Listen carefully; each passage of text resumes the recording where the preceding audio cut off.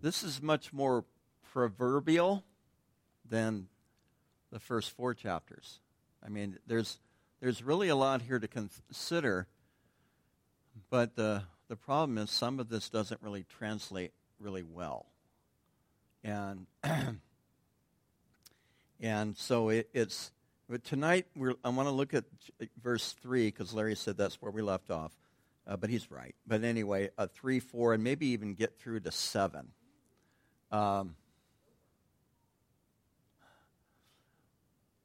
What are we going to do with that, huh? Okay, everybody's amazed. So, verse 3, it says, "For a dream comes through much activity." So, the dream that he's talking about here is not so much, it's really not talking about what you do when you sleep, or some type of a revelation or a message from God, but it's really more referring to that when you have these goals and you have these wants. Like Jeff had a dream that he was going to move into this house, and and then it looked like it wasn't going to happen, and then it did. But really, it's not even so much like that in the context, right? Because you basically knew that you had to wait it out, right? And it was either yes or, okay, there you go. No. A hope. A little bit. Yeah. Yeah, and I think that's somewhat of the context of the dream, Jeff, right? Because you are kind of looking into the future. But it's, I'll give you an example. And he'll never listen to this, so I can tell you. We know a young man who has all kinds of dreams. And one of these days, he's going to buy one of those old deserted airports, and that's going to be, don't ask me why. Among other things. Now, of course, I don't know if he goes to work every day or not. I haven't figured that part out yet.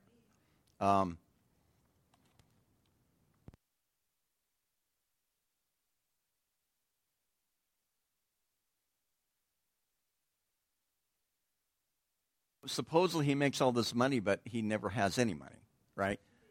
And she pays all the bills, right? And I'm like, kick him to the curb.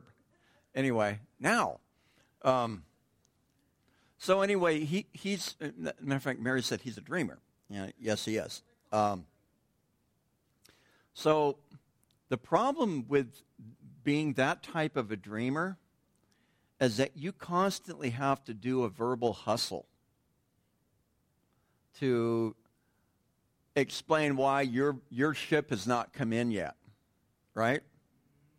And we got plenty of that too. Not to mention, he tried to give me an economics 101 lesson and tell me how college isn't important, and I had the opportunity to let him know that I have a doctorate. But I think that's part of what this is talking about, where you have these people who have these great aspirations. That's the word, right? Yeah. Well, yeah, that is, and it's not. You know what? Because that's a crapshoot, right? And of course, maybe this guy might have a better chance of winning the lottery than he. I don't know, but that's the thing is, and that's the activity this is talking about. It says, "For a dream comes through much activity." That first part of verse 3, verse 5. Chapter 5, verse 3. I'm getting my chapters and verse mixed up. Cindy, you have an ESV. What does that say? That first part of verse 3. Much business. NIV. Many cares. Okay. What version do you have? The New American Standard. Okay. Yeah, dream comes with much effort. Much effort. And then it talks about a fool's voice is known by his many words. Now, there's a saying that I'm not going to repeat, but I know that almost all of us were either military spouses or in the military. When you let your mouth overload your, okay, you've heard it. You're from New York. You heard all this. Anyway, so, Bill has no idea what we're talking about. You don't need to tell him. No, I'm kidding. Anyway. Yeah. Oh, there's all kind. We're going to look at some of those tonight. James is what you're talking about. So, but grab the context here also in Ecclesiastes 5, because we don't want to go too far from what is really being contextualized here. Because you have a guy who's a dreamer, but then all of a sudden in verse 4, he starts talking about making a vow. Now, have you ever met someone who said, when I do this, then I'm going to give God a portion of it? Of course. Yeah. There's a story of a farmer, and he had one dairy cow. He's a poor farmer. And the cow got pregnant, and the cow actually had 2 calves. And the farmer came in and told his wife, he's all excited, and he says, I'm going to give one of the calves to the Lord. And she goes, well, really, which one? He goes, well, I'm not really sure yet. Let's just kind of wait and see how it all plays out, right? So as time goes on, one of the calves gets sick, and so he's out in the barn trying to care for this calf.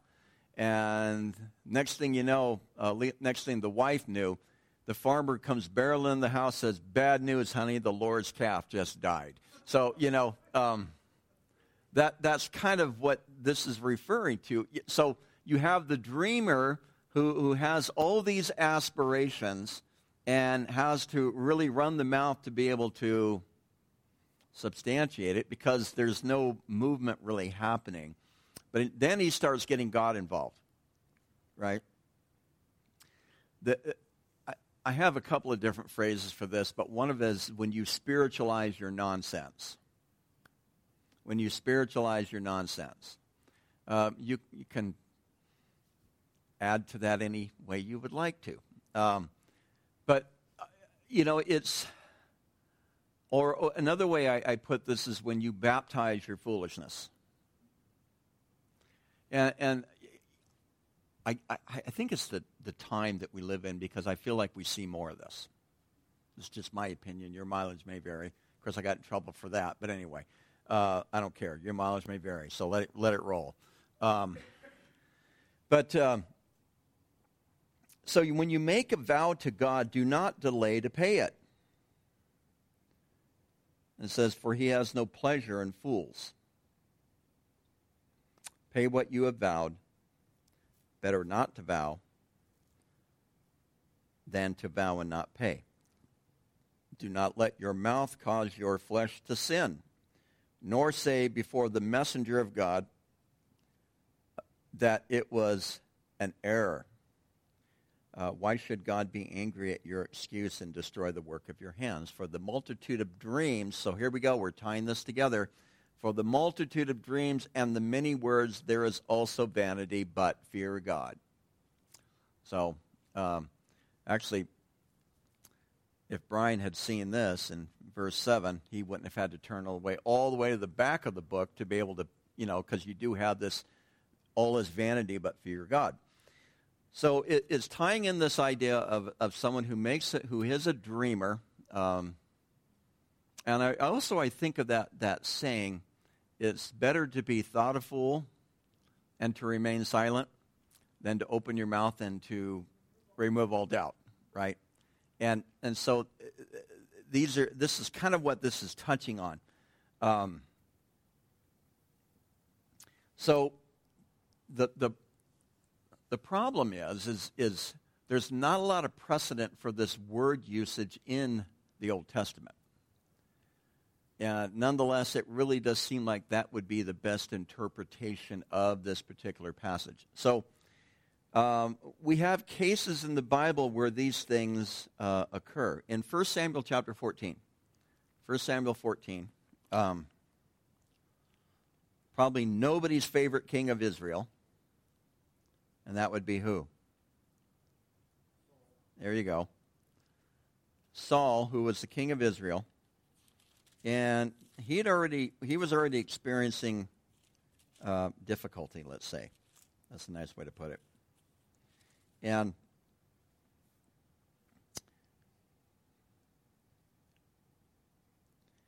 they're constantly being harassed by the Philistines. And in the first part of chapter 14, it says that it happened one day that Jonathan, the son of Saul, said to the young man who bore his armor, "Come, let us go over to the Philistines' garrison that is on the other side." And he goes over there, and if you remember the story, he challenges the Philistines, and he says to his armor bearer, if they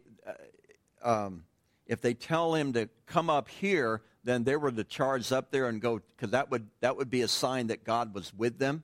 So obviously he had prayed about this, and if they basically blew him off, then they would realize that God was not in this. And so the story, as the story goes, Jonathan and his armor bearers start taking on the Philistines, and it encourages everybody in Israel. Now, how this word got out so quick, I'm not so sure how this all unfolded. But there were the sons of Ephraim who were actually in hiding because of the Philistines, and they come out of hiding, and the rest of Israel joins in, and they rout the Philistines that day. So, and I'm going to have to find it because I forgot to include the actual verse in my notes. So Saul, for some reason, I'm getting close. Saul, for some reason, all of a sudden starts to feel his oats. And he starts to get, I'm almost there.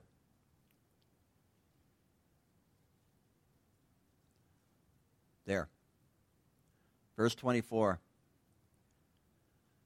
It says, "The men of Israel were distressed that day, for Saul had placed the people under oath, saying, 'Cursed is every man who eats of any food until evening, before I have taken vengeance on my enemies.' And none of the people tasted food." All right? So they're in the thick of a hand-to-hand type of combat. And, you know, even in those situations, you get your drink and your food wherever you can get it. But Saul, and to me, this was a really foolish thing that he was doing. And I think, like I said, he was feeling his oats, so to speak, and kind of got this sense of spiritual pride. So he puts everybody under an oath and says, "Curses anyone who eats until evening, until I've been avenged of my enemies." Well, the problem is that Jonathan is in another location having this battle with the Philistines. He does not hear. He does not hear this oath that Saul had placed Israel under. And in his battle, he finds a honeycomb. Well, he's tired because he's been killing Philistines. So he tastes the honey. And it says his eyes were enlightened. His eyes were brightened. In other words, he got some energy back. And he further goes on into the battle. Well, the problem was God took that oath seriously. And so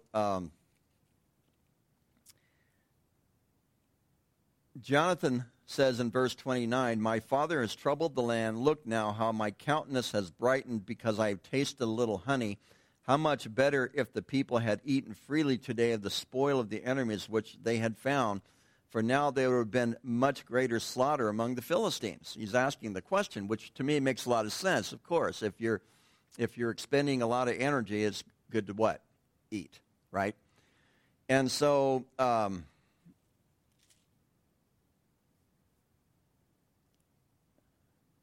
as we move on this story, Saul asked counsel of God in verse 37, "Shall I go down now to the Philistines? Will you deliver them into the hand of Israel?" And he did not answer him that day. So Saul said, "Come over, O you chiefs of the people, and know that we have seen sin this day." So he's inquiring of God, finally, by the way.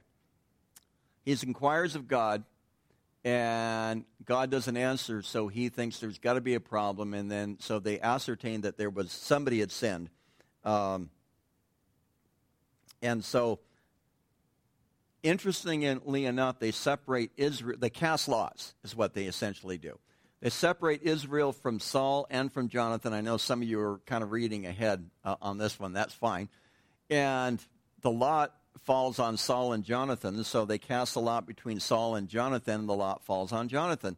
So Saul says, and so Saul says to Jonathan, verse 43, tell me what you have done. And Jonathan told him and said, I only tasted a little honey with the end of the rod that was in my hand. Now I must die. And Saul answered, God do so and more also, for you shall surely die, Jonathan. Now he's talking to whom? His own son.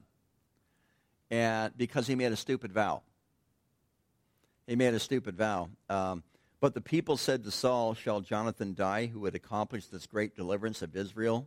Certainly not. Because again, it was because of Jonathan and the armor bearers stepping out on faith that they routed the Philistines, that rallied the rest of Israel to have this incredible military victory that day to begin with. And so the people of Israel intervened, and as the Lord lives, not one head of hair shall fall to the ground, for he has worked with God this day. So the people rescued Jonathan, and he did not die. And, so of course, so here is Saul making a vow, and then he can't fulfill it. Although it was a stupid vow, he shouldn't have made to begin with, and he shouldn't have had to fulfill it to be second of all. So, but this is an example of, I have to think there was some type of dreaming, some sense of grandeur going on in Saul's mind. Well, we're routing the Philistines, so I'm going to make nobody can eat, so we can, almost like he's spiritualizing it. Because when you don't eat, what is that called spiritually? Fasting. Fasting. Is there a time to fast? I think there is. In the midst of the battle? Probably not. Okay? So he's spiritualizing something. So he's baptizing his own foolishness. Right? And it almost cost him. And he would have been willing to fulfill this. It would have cost him his son's life. So I think that's an interesting story that really ties into this, because David, the heart of Jonathan, the heart of David were knit together, and so Jonathan was a good friend of Solomon's father, who died way before Solomon was ever born, but nonetheless probably had heard stories of Jonathan. And so other passages that kind of address this in the Old Testament, Proverbs chapter 10, verse 19.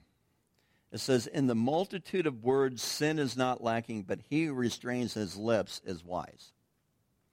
So, again, that might be a step or a half a step or a step and a half away from the context of Ecclesiastes 5, but I think the proverb in Proverbs 10 does tend to fit. I think I might have said this last week, because I've known people who talk and talk and talk and talk and talk and talk and talk.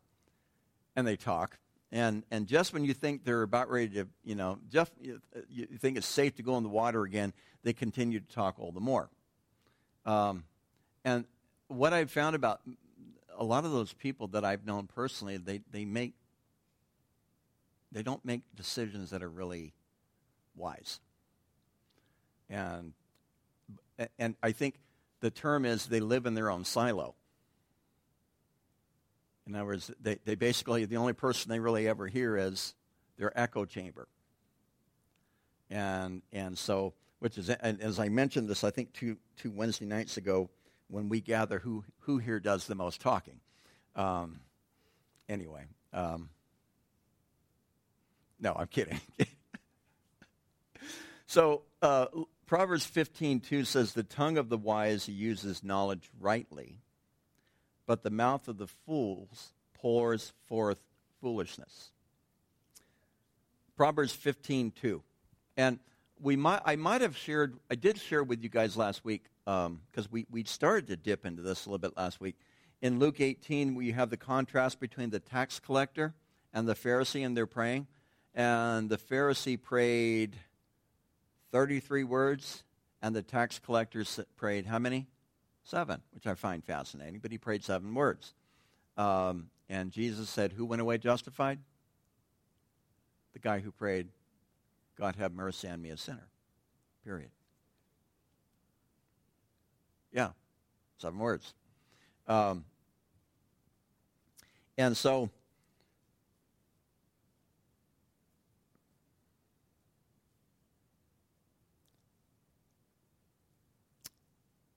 Proverbs 17:27 and 28 also undergirds this. And it says, he who has knowledge spares his words, and a man of understanding is of a calm spirit. Even a fool is counted wise when he holds his peace. When he shuts his lips, he is considered perceptive. So, something to consider. But we see this in the New Testament. We see this with the apostles. And I did some digging around, because when I think of the apostles and I think of making vows, who do you think of? Do you think of any of them?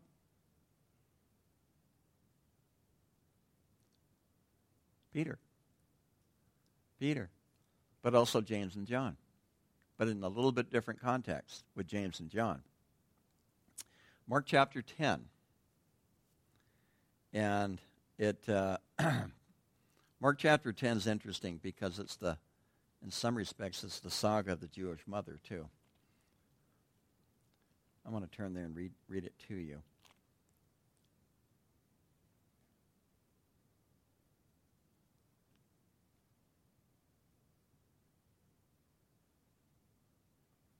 Mark is a little bit different context. In other Gospels, it shows that James and John, actually, it appears that they put their mother up, or their mother was behind this. But in Mark, it just says, then James and John, the sons of Zebedee, came to him.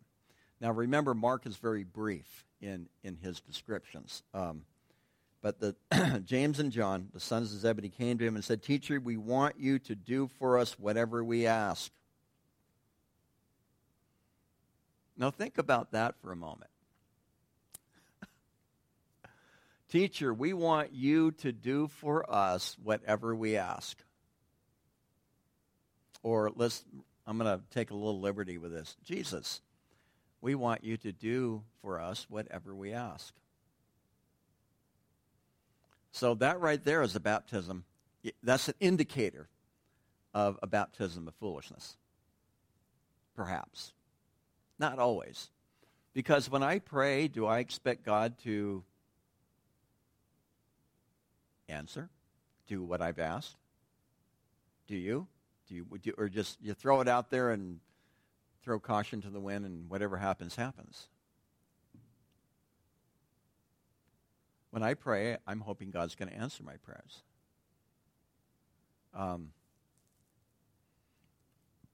Interesting in that, because I felt like there was a time where I had a backlog of a lot of unanswered prayer. You ever felt that way? Right? And, it's like you almost want to pull one out of off where you have it filed somewhere and, put it out before the Lord again. And and that challenged me, because I had to rethink and restudy my understanding of what prayer really is about. But nonetheless, you have not because you ask not, James, right? You have not because you ask not, or you ask amiss, that you might consume it upon your own lust. And so, James and John, they say to Jesus, we want you to do for us whatever we ask. And Jesus says to them, what do you want me to do for you?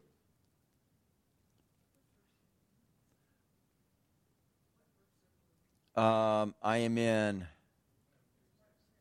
Mark 10, verse 36. 36.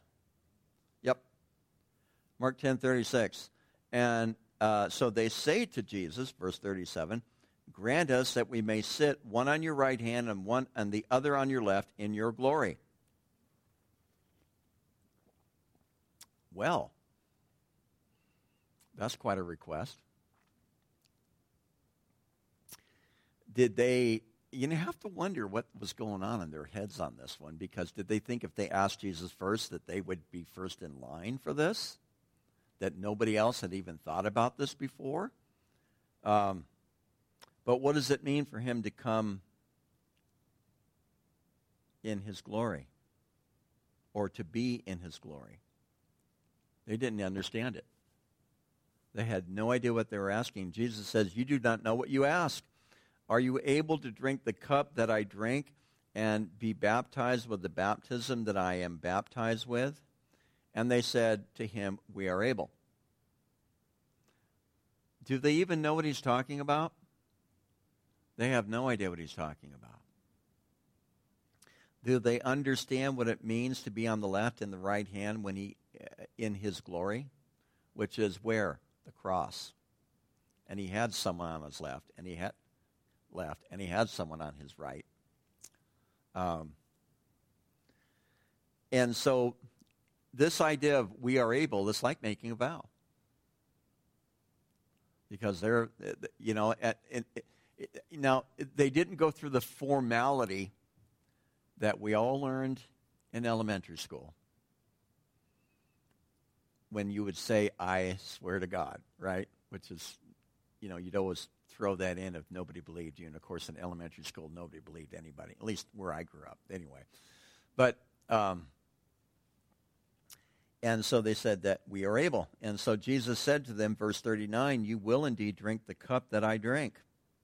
And with the baptism I am baptized with, you will be baptized. But to sit on my right hand and on my left is not mine to give, but it is for those to whom it is prepared, which I find fascinating. So it had nothing to do with being first in asking. And it says when the 10 heard it, they began to be greatly displeased with James and John, no doubt. And Jesus then used, and I'm not going to go further into this, but Jesus uses this occasion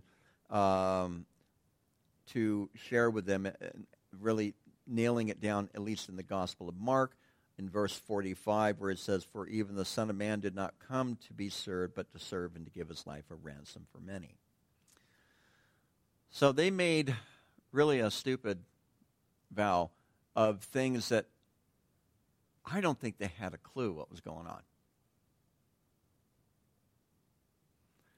And one of them, James, becomes the first apostle martyred.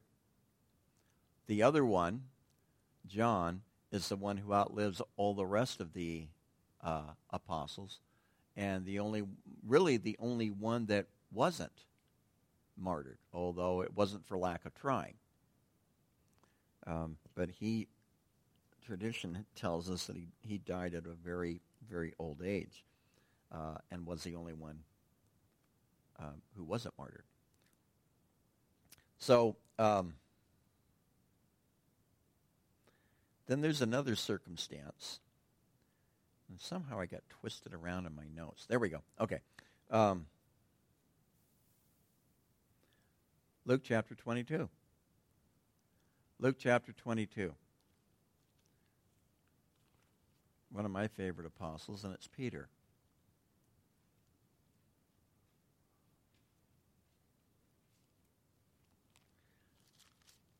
Right around verse 31, but I may back up a little bit.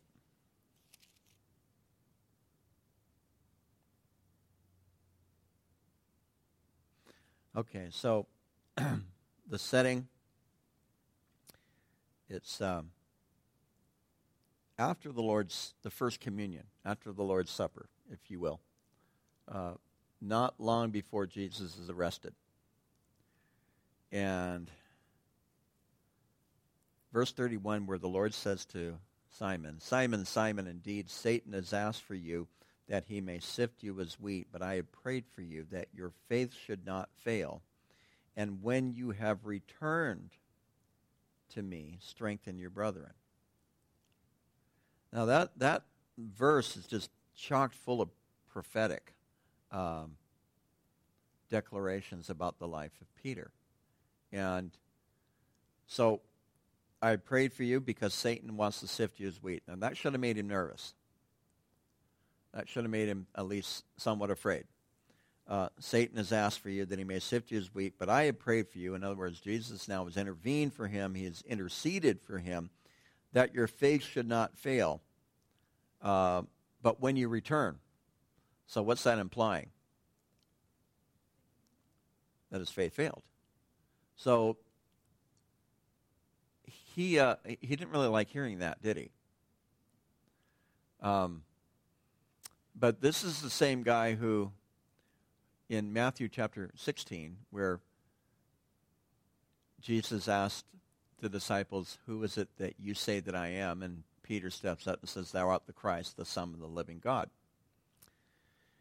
And then he uses a play on words in the Greek to say, upon this rock, that is this confession, I will build my church. And then the very next chapter, Jesus begins to talk about how he must go to Jerusalem and suffer and die under the hands of sinful men. And then so Peter says what? He says, "Not so, Lord." So that's the first oxymoron that's recorded in the Bible, I think. "Not so, Lord." Right?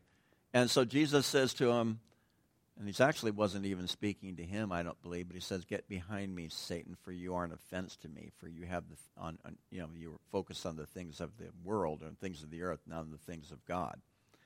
And which really must have been a huge setback for him. So to hear this again from Jesus, and then, so Peter says, "Lord, I'm ready to go with you, both to prison and to death." Verse 33. So here you have another one of the apostles who has no idea what he's talking about. But because he can't remain silent, and I think silence often is really a self-control thing. And the best thing that could have been said about Peter right here was, and Peter kept his mouth shut. And he says, "Lord, I'm ready to go with you both to prison and to death." And then Jesus says to him, "I tell you, Peter, the rooster shall not crow this day before you will deny me 3 times that you know me." And Peter wasn't real happy about that. But then again, we know the story, right? Before the rooster crowed, he denies the Lord 3 times. But when he returned, and the end of John covers this, when he returned, his calling was to strengthen the brethren. So even in our foolish renderings, maybe that's it. What? Foolish renderings. It's just really weird about when these type of studies come, thinking that at least the 7 of us, probably on Sunday, we won't say a word to anybody, but nonetheless, there's redemption, and there's grace in that. So James talks about this, and James, I'm not going to touch on everything that James says, because he talks a lot about the tongue. But one of the things that James says in verse 19 of the first chapter of the book of James, it says, "So then, my beloved brethren, let every man be swift to hear, slow to speak, and slow to wrath." Now, we like to reverse that. We are quick to wrath, quick to speak, and we don't always listen well. And so it, again, the rashness of, because out of the abundance of, Jesus said, I just thought of this, I should have put that in my notes too, but Jesus says that out of the abundance of the heart, what? The mouth speaks. And so, have you ever found yourself talking? Don't answer this. Okay. Have you ever found yourself talking and then all of a sudden you realize that you do not even know how to end your own conversation? I've heard about this. And people have told me that they've experienced this, right? Yeah? Oh, a friend. But not you. No. Uh-oh.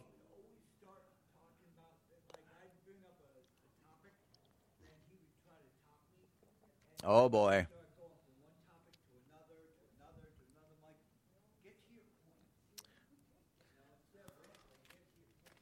I knew, we all grew up in church together, but I knew a guy that, and this was weird because these guys acted like they were friends.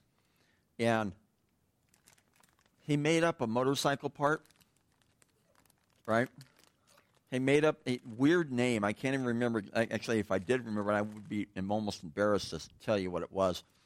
But he made up a pretend motorcycle part that enhanced the performance of his motorcycle.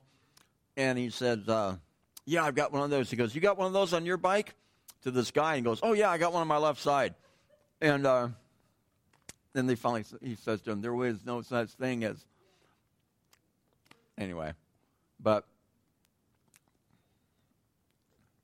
life in Southern California. But nonetheless, be swift to hear, slow to speak, slow to wrath.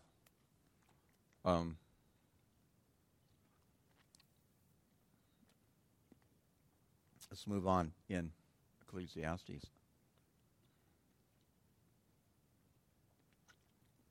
So when you make a vow, do not delay to pay it, which he is focusing from Deuteronomy chapter 23, verses 21 through 23.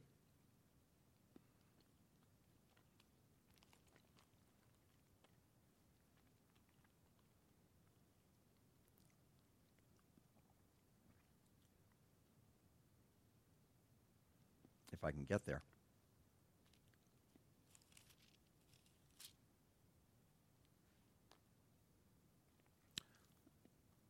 Deuteronomy is also known as the second law.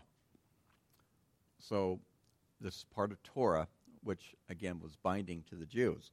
And it says, when you make a vow to the Lord your God, you shall not delay to pay it, for the Lord your God will surely require it of you, and it would be sin to you. But if you abstain from vowing, you shall not be sin, or it shall not be sin to you. If you abstain from vowing, it will not be sin to you. That which is gone from your lips, you shall keep and perform, for you voluntarily vowed to the Lord your God what you have promised with your mouth. So, what does that tell us?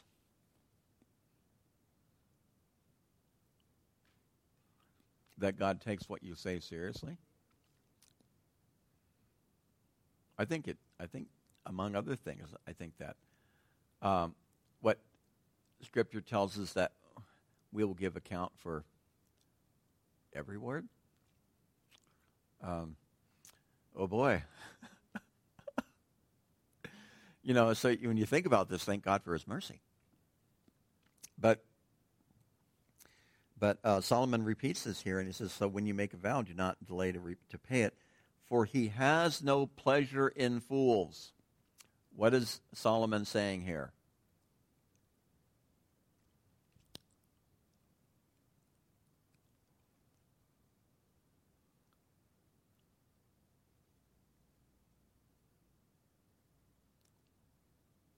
That to make a vow and to not repay it is foolishness. And I would love to have footnoted this. Basically, if it walks like a duck and quacks like a duck and looks like a duck, it's probably a duck. And so this is one of the earmarks of people who are foolish. And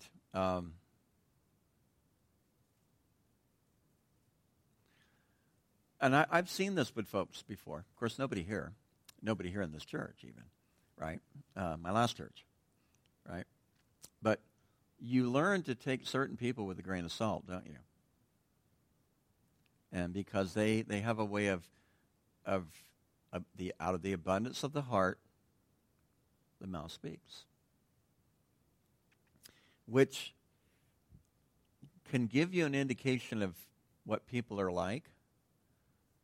But I think primarily, and I think that's true, but I think primarily that is given to us by the Lord because it should serve as a mirror to us so that we learn a little bit more self-regulation. And I mean, even, so let's step out of the vow just for a second. Okay, just for a second. One of the things that we also need to be careful of is that we don't cast our pearls before swine. Sermon on the Mount talks about this. And without going into details, I've found that really can happen in a numerous amount of different ways, where basically, and what I found with some people that, you know, they like talking to the pastor. Now, they don't really want to learn anything, but they like the idea of talking about spiritual things, and maybe just by sheer of being in that conversation, they will learn some things, but there is never a heart change.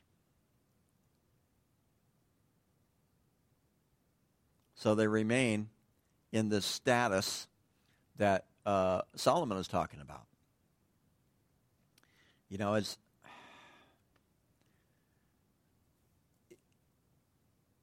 is so much more than just learning the Bible, as important as learning the Bible is. And I have been around, again, nobody here, but maybe people who, well, never mind. Yeah, we'll call them my last church anyway. But all of a sudden, people will say something that's like, wow, you really, you might have learned some Bible, but you haven't been transformed.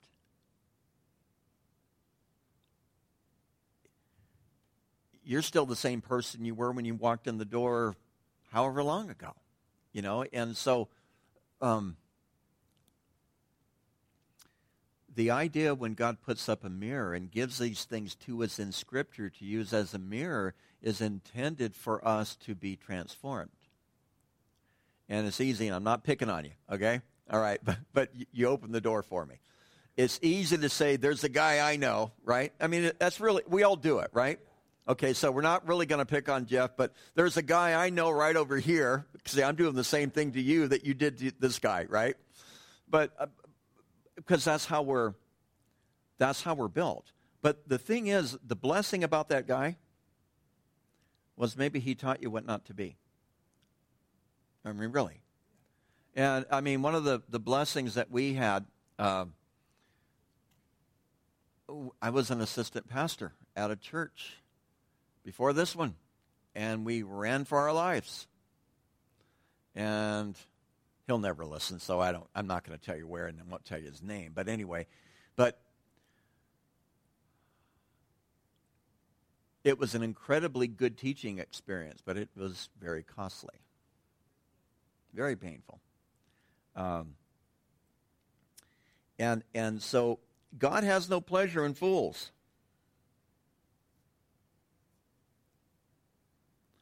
Pay what you vowed, better not to vow than to vow and to pay, or not pay. But what's interesting about this, and we're zeroing in, and I don't think we're going to get there this next Sunday, but God so loved the fools. He does. God so loved the fools that he gave his only begotten Son, that whosoever believes in him would not perish, but have everlasting life. So, again, what's undergirding, not so much here in Ecclesiastes, but knowing what we've read, particularly in the gospel stories with James and with John and with Peter, there's this incredible amount of grace that undergirds even their foolishness. And, you know, part of why I love Peter so much is because Peter was not quite smart enough to not say what everybody else was thinking. And, you know, he would just say it anyway. So, do not let your mouth cause your flesh to sin.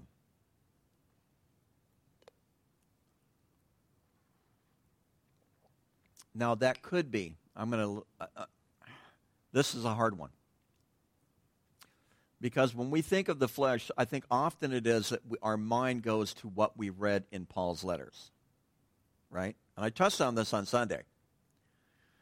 Because our mind goes to the idea of the flesh is evil, the flesh is the evil nature, the flesh is the things of the world. And remember, John used, I talked about this on Sunday, John uses the flesh, the designation or the term the flesh, differently. He's mainly referring to just us as natural people. Okay, so I think that there's a little bit of a dichotomy here, a little bit of a contrast here in verse 6. Follow me on this. Because, again, when we get foolish, all right, now, again, none of you here, right? But when we as people get foolish, particularly as Christians, we want to baptize our foolishness. So we're getting all high and mighty and all spiritual by what we say, but our natural, do not let your mouth cause your natural person to sin. That's what I think he's saying. So this is at times our attempt to come across more spiritually than we really are. Because there are two things about our spirituality that are true. One, you are not as spiritual as everybody else thinks you are, right? And second of all, you are not as spiritual as you think you are. But again, you have to start somewhere, and you have to work with what you got, right? We all do. And so when we try to make these religious vows and come across so holy and sanctimonious, that's when we can cause our natural person to sin. See, that's what you follow what I'm saying here? Okay. Nor say before the messenger of God. Now, messenger, do you have messenger of God in the ESV? NIV, do you have messenger of God? I'm sorry, Donnie, I couldn't quite. Temple messenger. Mary, what do you got in the new ASB? 6.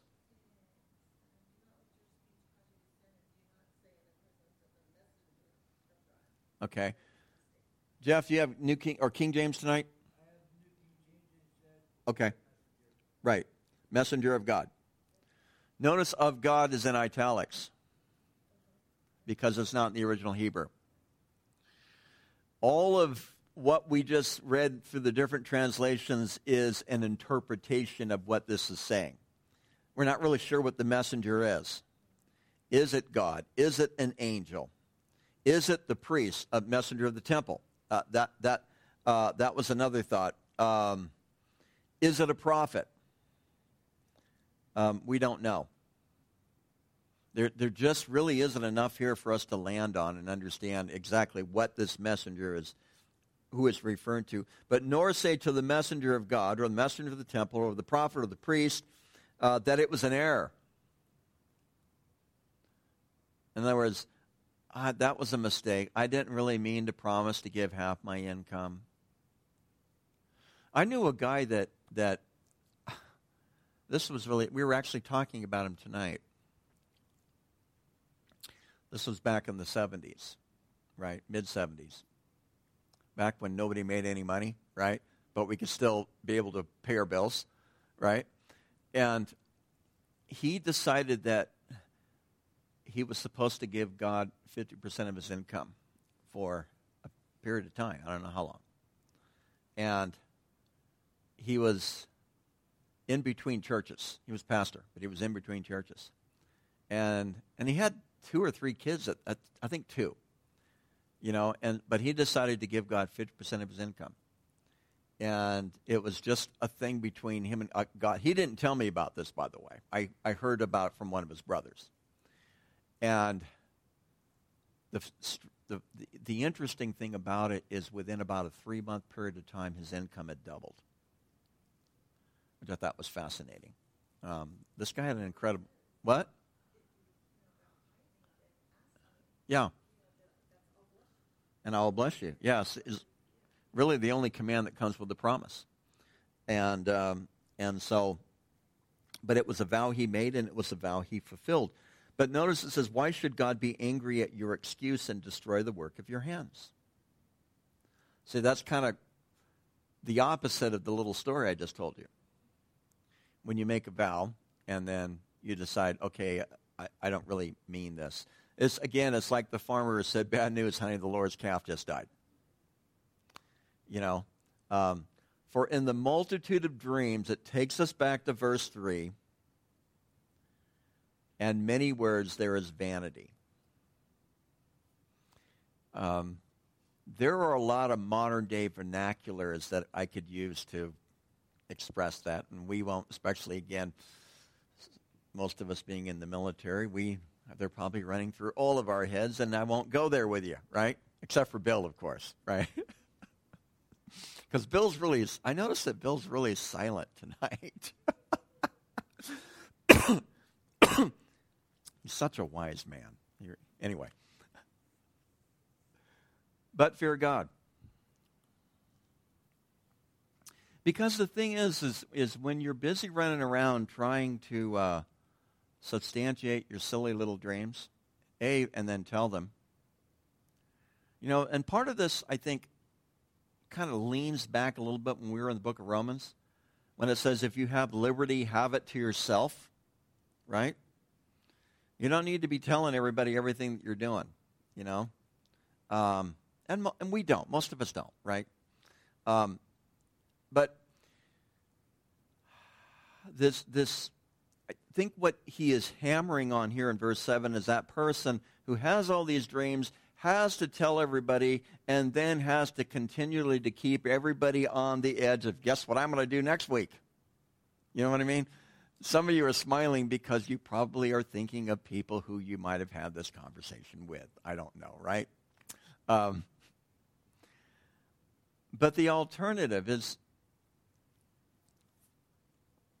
and I mean this nicely, I do. But I think the alternative here is shut up and fear God. Instead of worrying about what you look like to others. And then when the ship doesn't come in, when the dreams don't come true, when your sense of adventure and your sense of dream is way beyond your ability to commit and make these things happen, instead of trying to justify that, which, by the way, most people are very amused by that, just fear God. Because, and I read it last night, Proverbs chapter 1, the fear of the Lord is the beginning of wisdom. I think it's around verse 7. Just for fun, I'll look at it, we'll be done. But, and Tim's not here to, it is 7, thank you, Bill. The fear of the Lord is the beginning of wisdom. So, I'm going to close with this, but I want to again, want some feedback. What does it mean to fear God, and why does that create wisdom in your life? Any thoughts on that?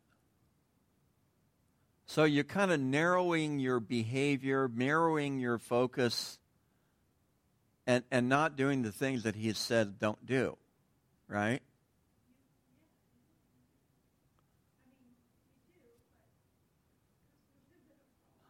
We do.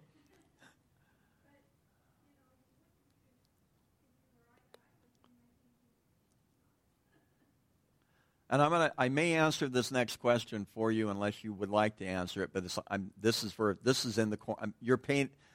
I'm trying to paint you into a corner, but not really. So why does that stuff beget wisdom?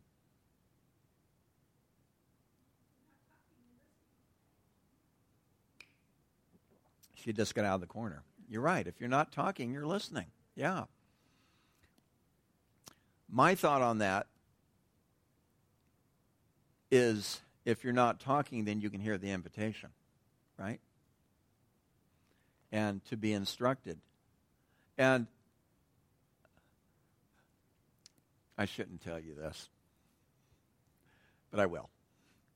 And I can always delete this later, right? There have almost been times that I've watched folks And I can almost hear God saying to me, do you see this? Do you want to be like that idiot? You know? And then there are other times that I'm around folks that God says, do you hear this? Don't you want to be like that person? You know, and again, this idea of obedience, this idea of walking in the ways of God, this idea of not straying beyond these boundaries sets you in a place where you're able to hear.